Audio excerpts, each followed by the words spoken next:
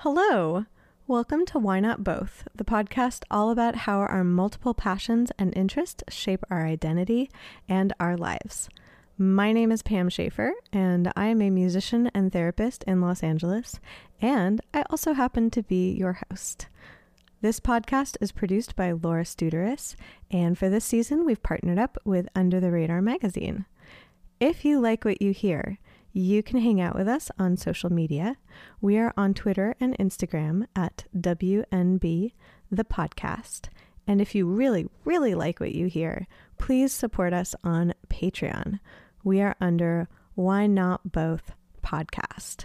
When you join our Patreon, you get a whole bunch of really cool behind the scenes stuff and you get to chat with us. And that's pretty awesome. Thank you so much for your support, and I hope you enjoy our interviews. This week, we were thrilled to get to catch up with Devin Gilfillian, and I hope that you enjoy our interview. You have to do it where you can do it. Exactly. I'm like, welcome to Why Not Both, where we do it wherever you can, really. Just like... where you can do it. Oh my gosh. That's so funny. So welcome. My producer saw you performing and was like, we must have this individual on the podcast. Oh, damn. Are we allowed to curse on this podcast? Am I allowed? Yes, vehemently and with great enthusiasm. Okay, yes. Shit. Oh, shit. There we go. That makes me feel fucking awesome. That's amazing. Yes. Where did they see me? She was at a folk festival recently. Newport. Mm-hmm. Yes. Oh my God, that was magical. It was magical. Oh, what really, made?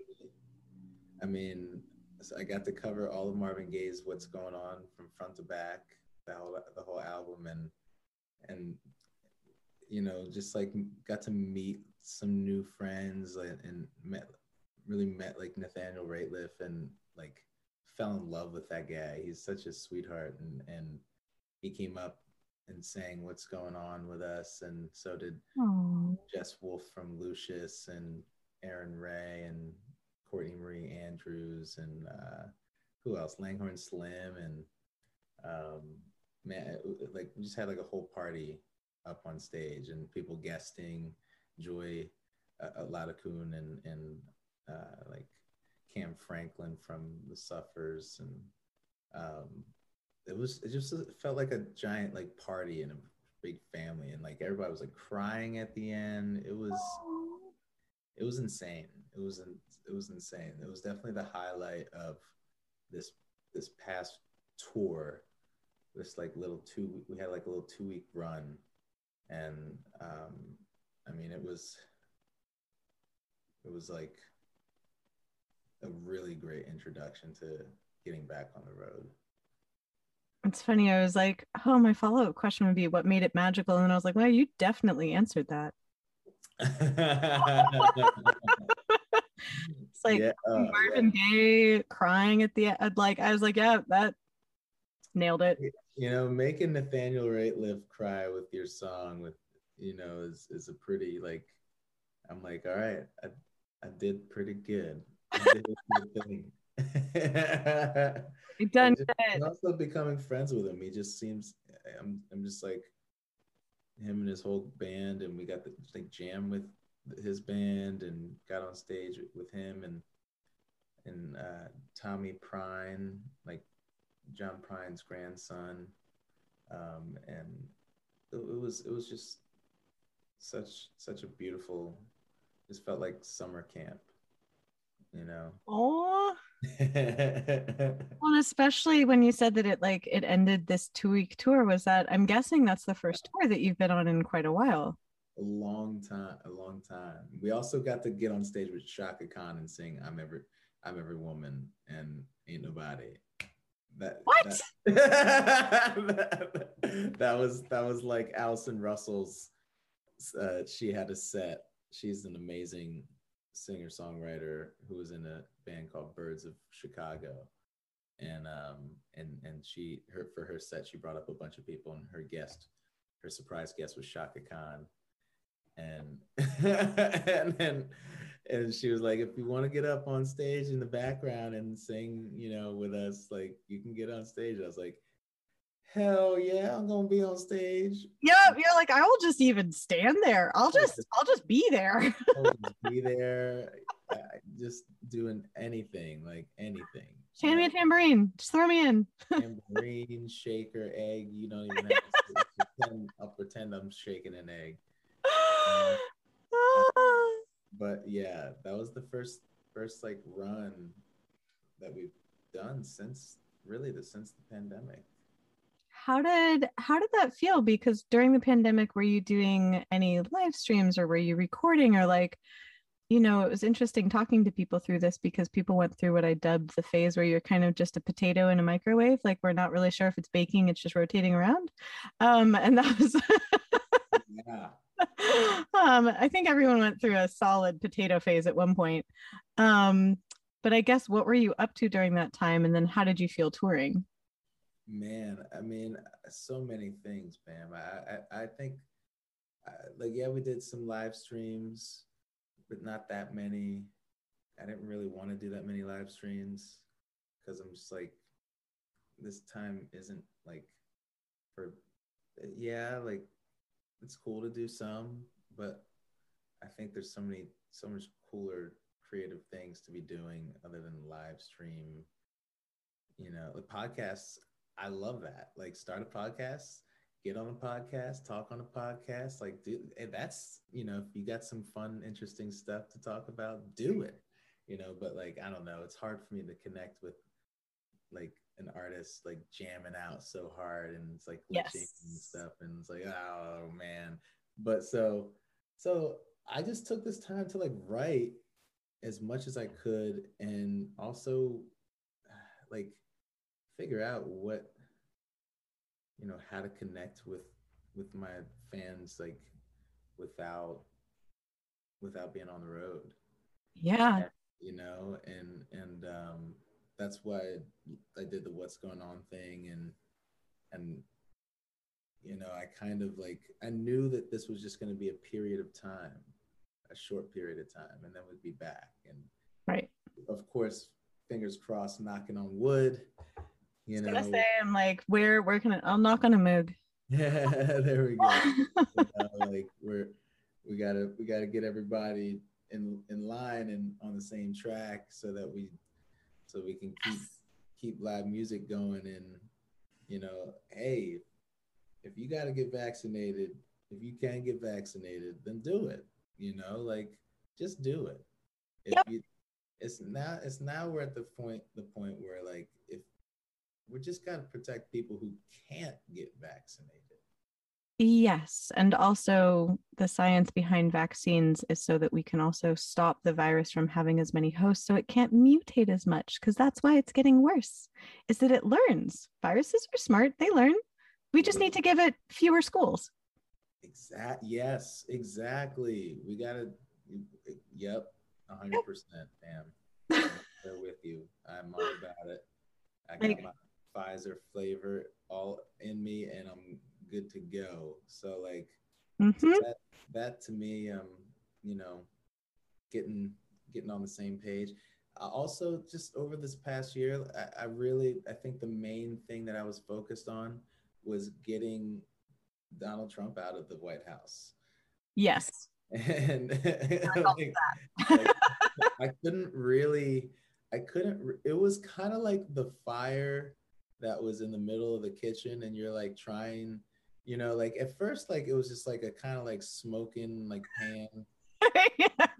That was just like, man, that pan's got to get cleaned. It's real greasy and nasty. It really needs to, it smokes when I turn it on.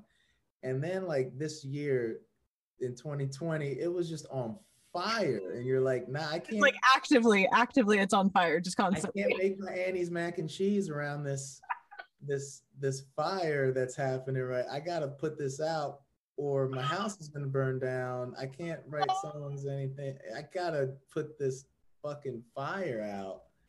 So that was, to me, that like, that politics kind of became a fire, the kitchen that's on fire for me. that had to be put out before I could do anything. And Yes. and like, you know, because really we're still really fighting. We're fighting so hard to convince people that they need to get vaccinated, like, and you know, and really, like, you know, we do live in a country where we have so many privileges, and like we have so many freedoms, and getting vaccinated and the government telling people to get vaccinated is not them taking away your freedom. It's them saying, hey, like, you have an option. You can not get vaccinated if you want, but you gotta stick this Q-tip up your nose every day then. Right? I think that people mistake individual freedom for like freedom from consequence. And you're like, you could make a choice. There's a lot of choices you could make, but here are some of the consequences of those choices. Yep. Like, Exactly. and you know, that is the beauty of having freedom of choice, but unfortunately we are not free from logical consequence. Yep. As you see me just like stare into the middle distance. Like, oh my gosh. And when you were saying about, you know, that in a way like politics came to the forefront, you were talking about the what's going on and covering that and whatnot. Explain to people kind of what you were doing and how those like dovetailed, because I was like, I'm curious about all of that. You know, so like, as far as when George Floyd was killed, that was when it really the political, I really felt like the gaslighting was on fire from Donald Trump. Like, I felt like there was no way you can deny this. Right. And then he then provoked more violence, you know, and then, you know, was very much, he was normalizing hate towards protesters. It was like he was just stirring the pot, and it was, to me, it was really crazy. It was like, it felt like, hey, anybody else see this? Does anyone else see this guy, like, just like throwing a pile of shit and lighting it on fire, and then being like, hey, who lit that pile of shit on fire? Like, yes, come on, y'all. It's like that meme of like, who could have done this? It was mind blowing. I mean, before that, everything with COVID was blowing my mind insanely. But then when George Floyd happened, that was insane. And then I went out to a protest, and I was like, man, I want to bring music and peace to this protest. I want to figure out how to do that. And so I went home and learned what's going on acoustic, and I was going to take that out to the protest, and I just broke down crying as I was learning it, and at that moment realized what Marvin Gaye was trying to say, and was just like, really, my mind was just blown that 50 years ago this song came out, and we still haven't really heard the message of this entire record. And that was really what I was like, how do I use this record to fight voter suppression in this country?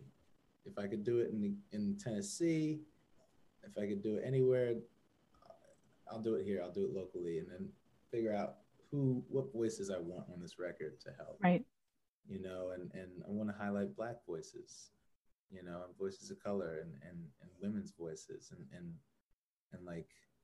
also my cat throwing up in the background on the rug.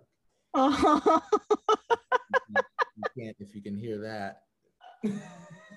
Oh, that's adorable. Anyway, I'm sorry. I love that. Barry White just throwing up on the rug. never on the hardwood. There's hardwood everywhere. Oh no. Whenever cats throw up, I think that they actually look for the most porous location. Yeah, You're yeah. like, is it the rug? Is it the bedspread? Let me find like the hardest place that you could possibly try and clean, and that is where I will do Is it this. fresh? Is it new? Mm-hmm. Yes. Yes. Mm-hmm. Do you love it? Especially if you love it.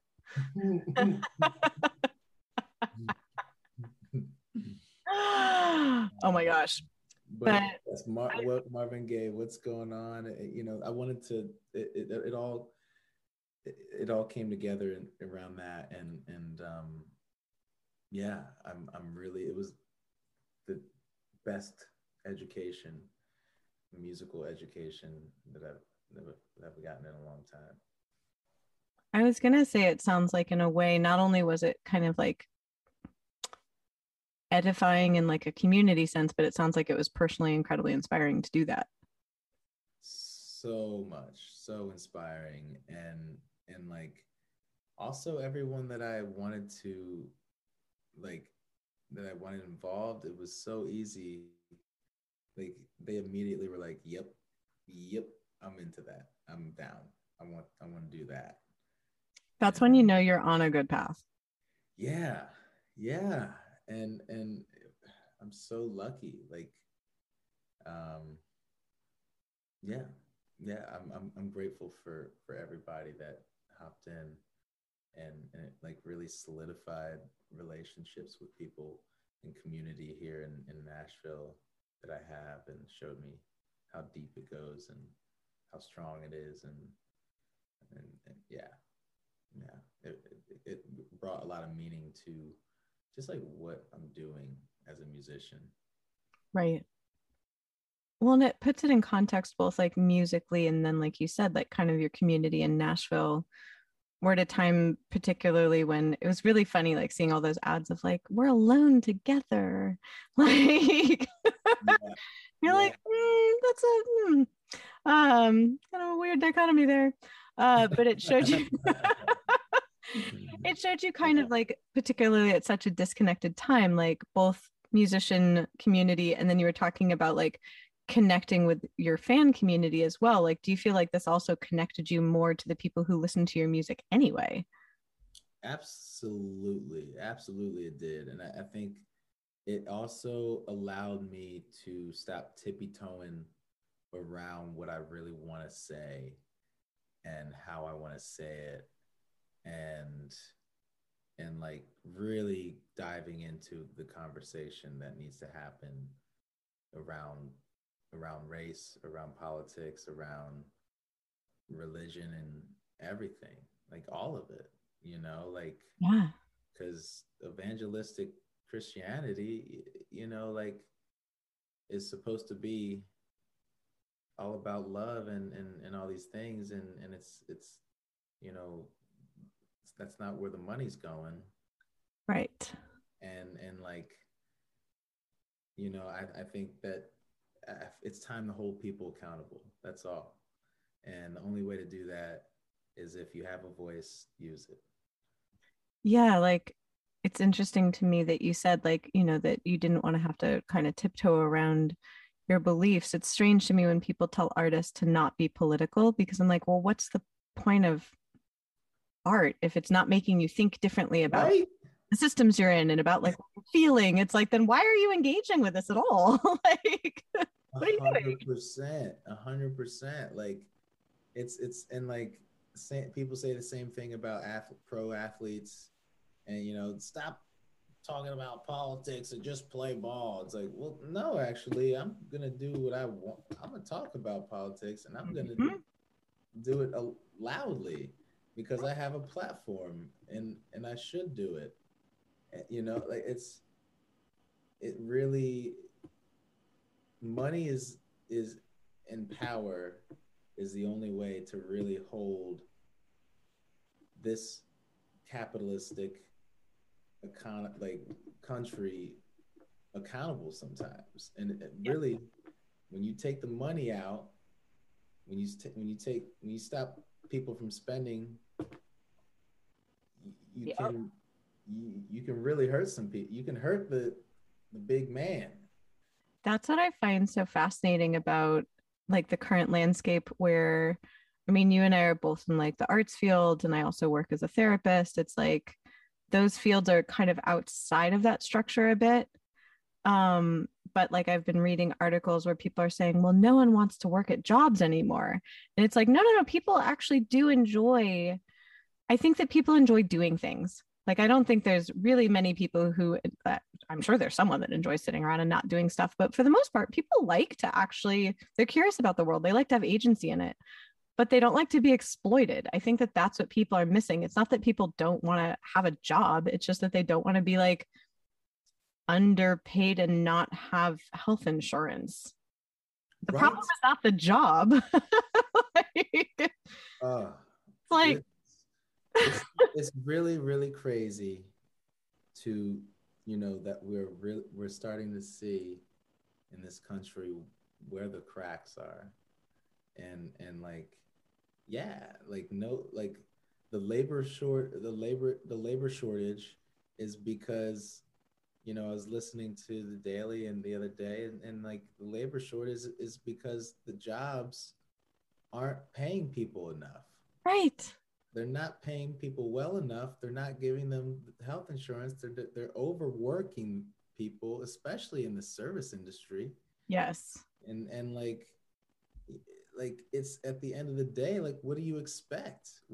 If you don't give people dignity, which is a job that puts a roof over their head, that gives them health care, that they can maybe then work towards saving for a house. Yes.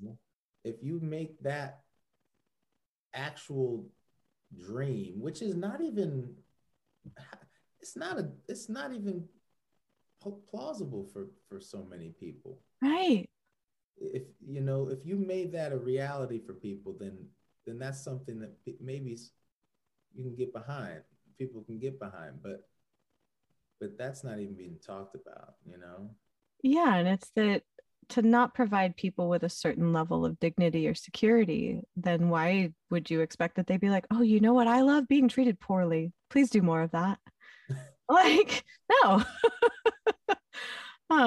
It was interesting the way that you framed it, of like that we can see kind of like the cracks in our systems, the cracks in our society. Like you said, that it started off as just sort of, oh, this pan kind of smolders a bit when I use it, to, oh my God, my entire kitchen is on fire. I think that particularly with what happened last summer, I'm glad that you're highlighting it through the arts, because I think in a lot of ways, people who aren't in the Black community are now seeing, like, essentially, oh, we're being treated the same way that Black people have been treated in this country the whole time. This is terrible. It's like, surprise. Like COVID, I think, highlighted that. And so I'm glad that you're bringing light to it with the arts, because I think for some people it's challenging to confront that, and it can bring up like defensiveness in people or denial and things like that. And so couching it in terms of the arts as people are coming to this realization is a great way to go. is how I'd put that. It's the sugar coated, it's the sugar in the coffee for sure, Oh yeah. Right, like it and it's necessary, and you gotta somehow get the message through to people in some kind of way, and that's it. Inspiration, man. Inspiration is an emotion, because people listen to emotion more than they listen to facts. Yes. They let emotions drive their decisions, as opposed to, seeing some fact on a piece of paper, or a doctor giving some fact, which is crazy. But we got to know this. We have to know this about ourselves and about humans. Yeah, because humans are a mix. I was just talking to someone about this, is that, like, obviously I as a human am in the same. It's like we're a mix of logic and emotions. And so, like, frankly, our decisions should kind of feature both, because you can't really deny one or the other. So it's like, yeah, of course you want to take your feelings into account, but it's like feelings aren't facts. Like, they're great information, but like that's different than a fact. And so you want to pause and be like, well, how do I want to make this decision based on the information I have from my feelings and like the facts I have from logic? And it's like kind of put them together and make like a nice synthesis there. Um, but if you're just going off of one, like, because I think if you're only going off of logic, you're going to miss something. Like you said, you need the sugar coating. You can't hand someone a cupcake made of just frosting. Like, you need to have like a cake in there. You need to have like some sort of foundation. Gotta be some nutrients in there somewhere. Yes, maybe it's like a zucchini cupcake, but they don't know. Yeah. Here we go. Zucchini banana bread. Exactly. But you gotta have some kind of truth. You gotta weigh it out. Get different sources. All that stuff. Because connecting emotionally, I think, is so important in like even talking to people about things like voter suppression. Because if you're just like, here's the facts of it, people either like glaze over or they just get upset. And then they're like, now I don't even know what to do. Yeah, it's really, you're always gonna have people on the complete opposite side too, and somehow you got to find a place in the middle. You have to somehow show them that everybody is really trying to get to the same place. Yeah. And because really, the people who believe that Donald Trump actually won and there was fraud and all that jazz, when you try to tell them that there is the voter suppression, right, their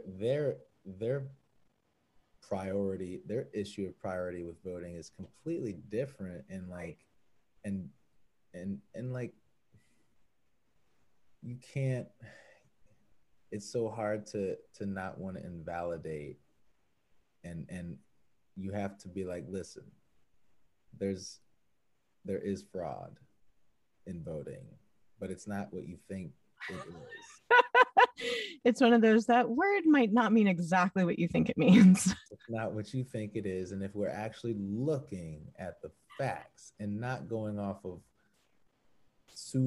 cousin Susan's emotional rant at at Pathmark or giant grocery store, like like, no, like, we have to look at some like legitimate journals and facts and like, not, we'll look at CNN and we'll look at Fox News and we'll look at Routers, and we'll look at CBS. Just get a fuller scope.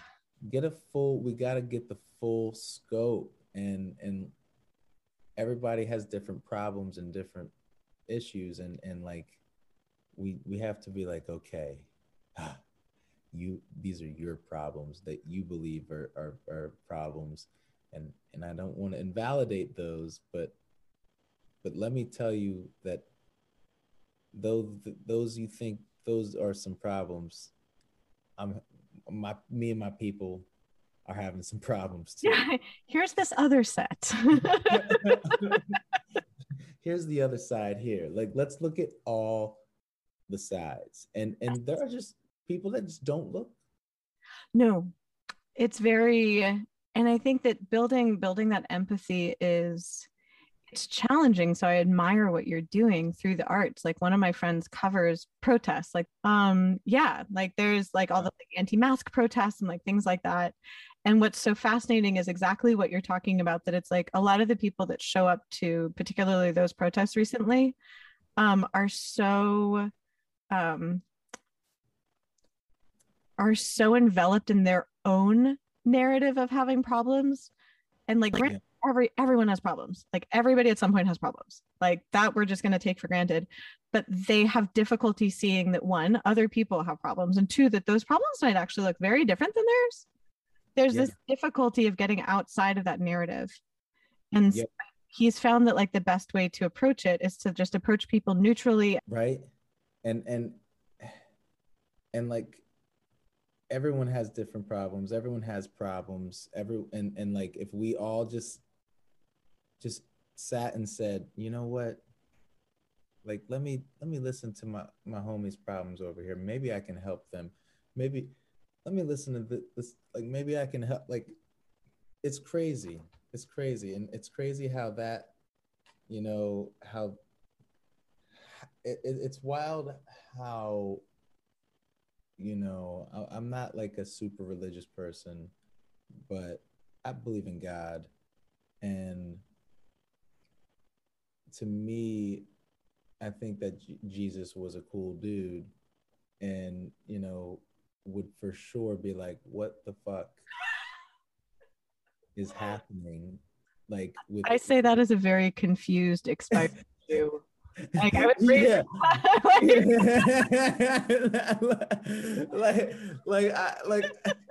I you know, like, and sure same thing with Moses, I'm sure.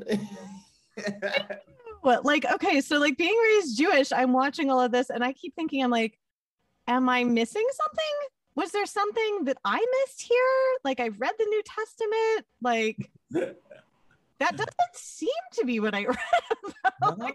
No, it's all getting read the wrong way. It's all getting spun the wrong way. But all at the end of the day, like, you know, Jesus would be wanting everybody to really be loving each other and looking at each other's issues and Yes. pain and wounds and trying to tend to those wounds and Yes. like it's wild how it kind of got turned around. It turned way around. Yes. But That's wild to me. I'm glad you brought that up because there is so much. It was interesting that you touched on the political and also the religious, because I do feel like at least in our country there's a conflation of the two. Yeah, and unfortunately it's tied together, you know, as far as like, you know, the Republican Party has that the moral majority kind of tied in with it, and it, to me, it's just insanely hypocritical in so many ways. So like if only to me, if the church really saw Donald Trump for what he was, then hell no, they wouldn't voted for him and Right? like supported the Republican Party after so many of all the shit that he said. Yeah. Some of it goes back to what you were talking about with money, where it's like there's the two axes of like there's money and there's power. Money. Money. That's the only thing I can think of that would like inform that kind of cognitive dissonance and hypocrisy, is like, where's the money? Like, is someone getting profit from that? Like, because otherwise, yeah, when you look at it, it logically doesn't make sense and it doesn't emotionally resonate. So I'm like, where is that coming from? Like, it's the abortion thing, and it's also, I don't know how abortion got tied into the morality of Christianity, which it wasn't always there, but it got tied in. Yet again, no textual evidence. That was the other thing that like I feel weird like saying this, but it's like being raised not in that religion, I was always like very careful to be like, well, I don't want to be critical of something that's not mine and that I wasn't raised in, but like I did look for evidence for it to be like, what's informing these views? And I'm like, low key nothing, question mark. Yeah. Like I'm big on research. You might have noticed I'm like, I like to read a lot of things. I like to kind of like investigate. I'm very curious about things. And so I always want to find like, you know, like what's informing someone's views? Like where is it coming from? What are multiple ways to look at it? Like, so if like if I'm plumbing into the depths of something and don't find anything, I'm like, well, where'd you get that from? Like, right?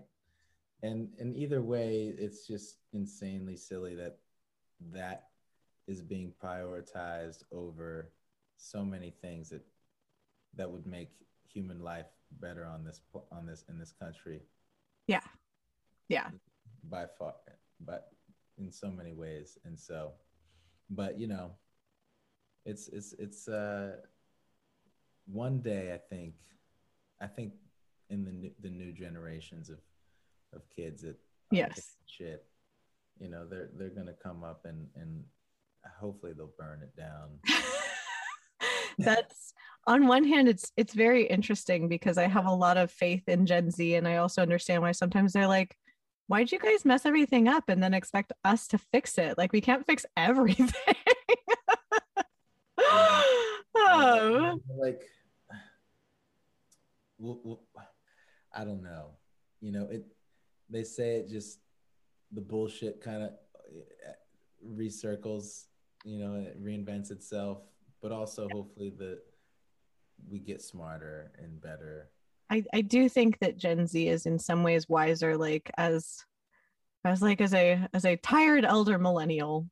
I often am like, I offer my support, and here's some water and some sunscreen. I'm on your team. It's like, go forth.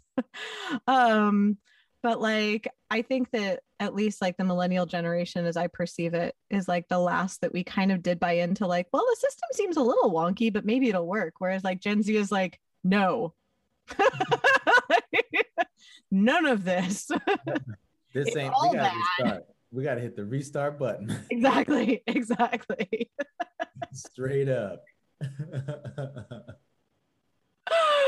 So that, at least that does give me hope that there's no delusion in there that like any of this works.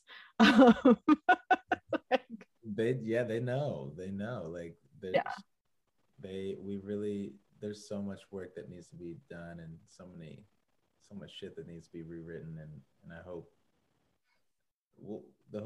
that we can get, Gen Z can help, we'll help, we can do it. I believe in us, you know. Well, and what's the response been from your fan base, like, since you actually did start talking about all this and you did release what's going on? It's like, what has people's response been? Like, what's happened since then? You know, people have been so supportive. Oh, they really have, and people have been so, I feel like my true allies in this town have showed up and like really I've found like such support, not only with fans but like with like fellow artists in Nashville and in the United States, and yeah, there's been like a couple people, like, you know, who unfollow and write messages like, I don't want to write, you know, blah blah blah, like, look at this stuff, you're sheep, you know, but some, you know, stuff like that. And like, I'm just like, hey, listen, like, I have nothing but love for you and your decision. Like, there's no bad blood, and but some people, yeah, they can't handle like me, you know, me having using my voice, but I feel like honestly it's been more of a net gain for sure. Right. And even it's interesting because I think about the people who, it's kind of like watching people angrily leave a Facebook group. Yeah. Like, it kind of reminds me of like when someone leaves a party like in a huff and then like they come back a minute later being like, I forgot my jacket. Yeah. Exactly. Everyone else is like, okay. Yeah, you really didn't have to do that. Exactly. You made yourself look like a ding dong. That's pretty much how I feel when you're describing people being like, I can't listen to you because you have opinions. It's like, cool. Okay. You really didn't listen to any of my songs. Right. And what they were about at all. Like, you just like didn't hear it at all. It was like the people that were surprised by the content in Rage Against the Machine songs recently. I was like, Well, did you not listen to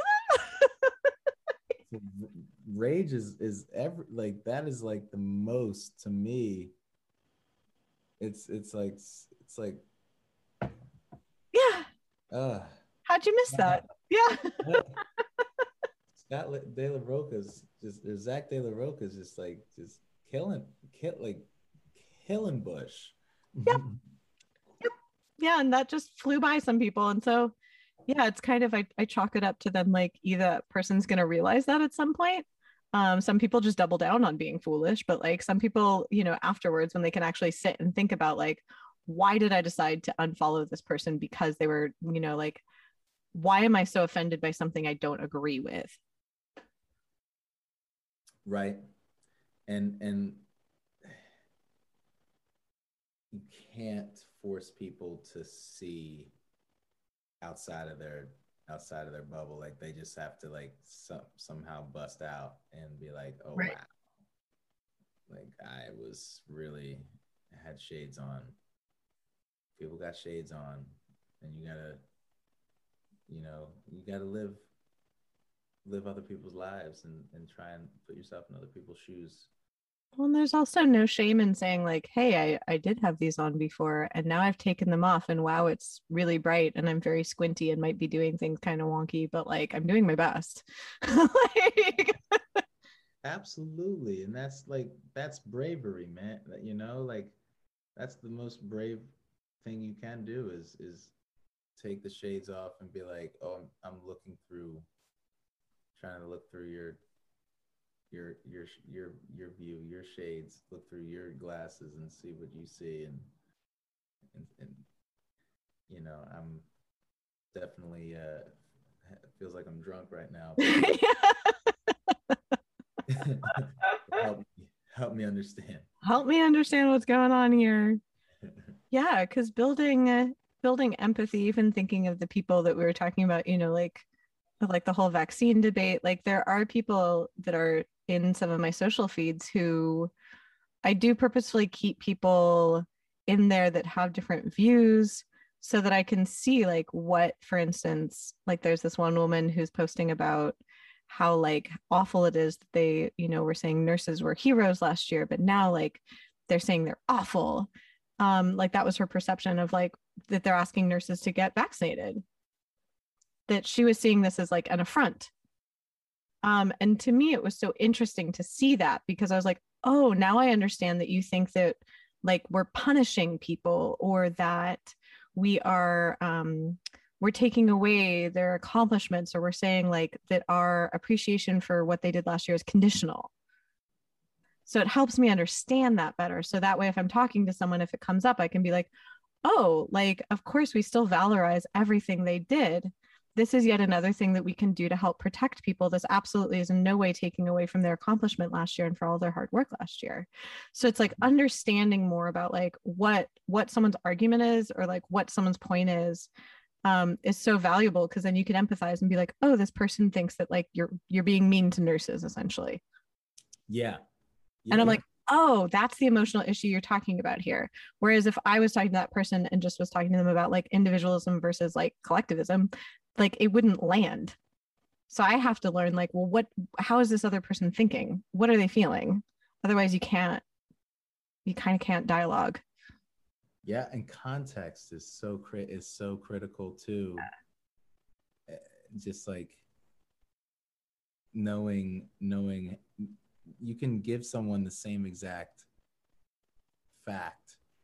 Yes. But then with a different emotion behind it, it can just make you feel a completely different way. Yes. You can feel angry about it or you can feel so grateful about it. Like yes. And you have to know when people are really like twisting on your emotions. Yes.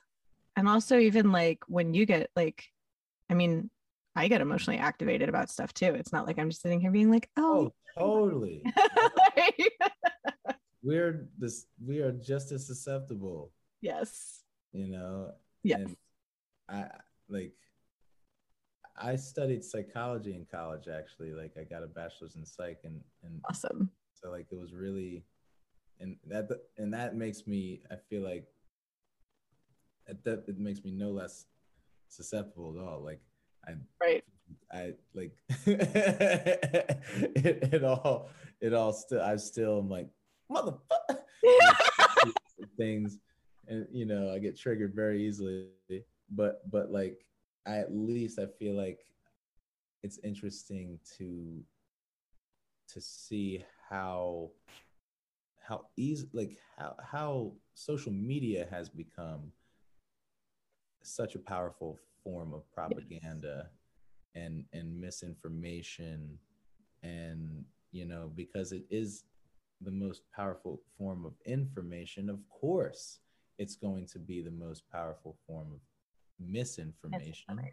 Yes. And like people don't really, if people can't tell the difference, which that is the genius and the evil that Donald Trump has created, then then people are very easily manipulated. Yes. I was curious if you found like a palpable difference interacting with people in the tour that you did versus interacting with people through social media around your art and around the messages you've been spreading, because and essentially in the last year and a half, like really all we had was social media. So I was like, was that different interacting with people? I'm like such like a child of the internet. I'm like IRL. It was like, as far as the difference between interacting with people online and in person, like to be honest, like I don't necessarily like I'll react, like respond back to people sometimes on social media for like stories and and like little stories that I post are so stupid. They're usually about my cats and like things that I'm cooking, and like Excellent.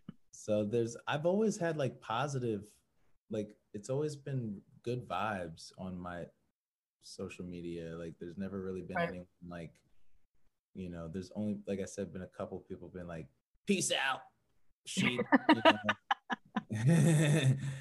but the accusation is always like sheep, or like sheep, or like man, wake up, like, and I'm just like, oh dear. Like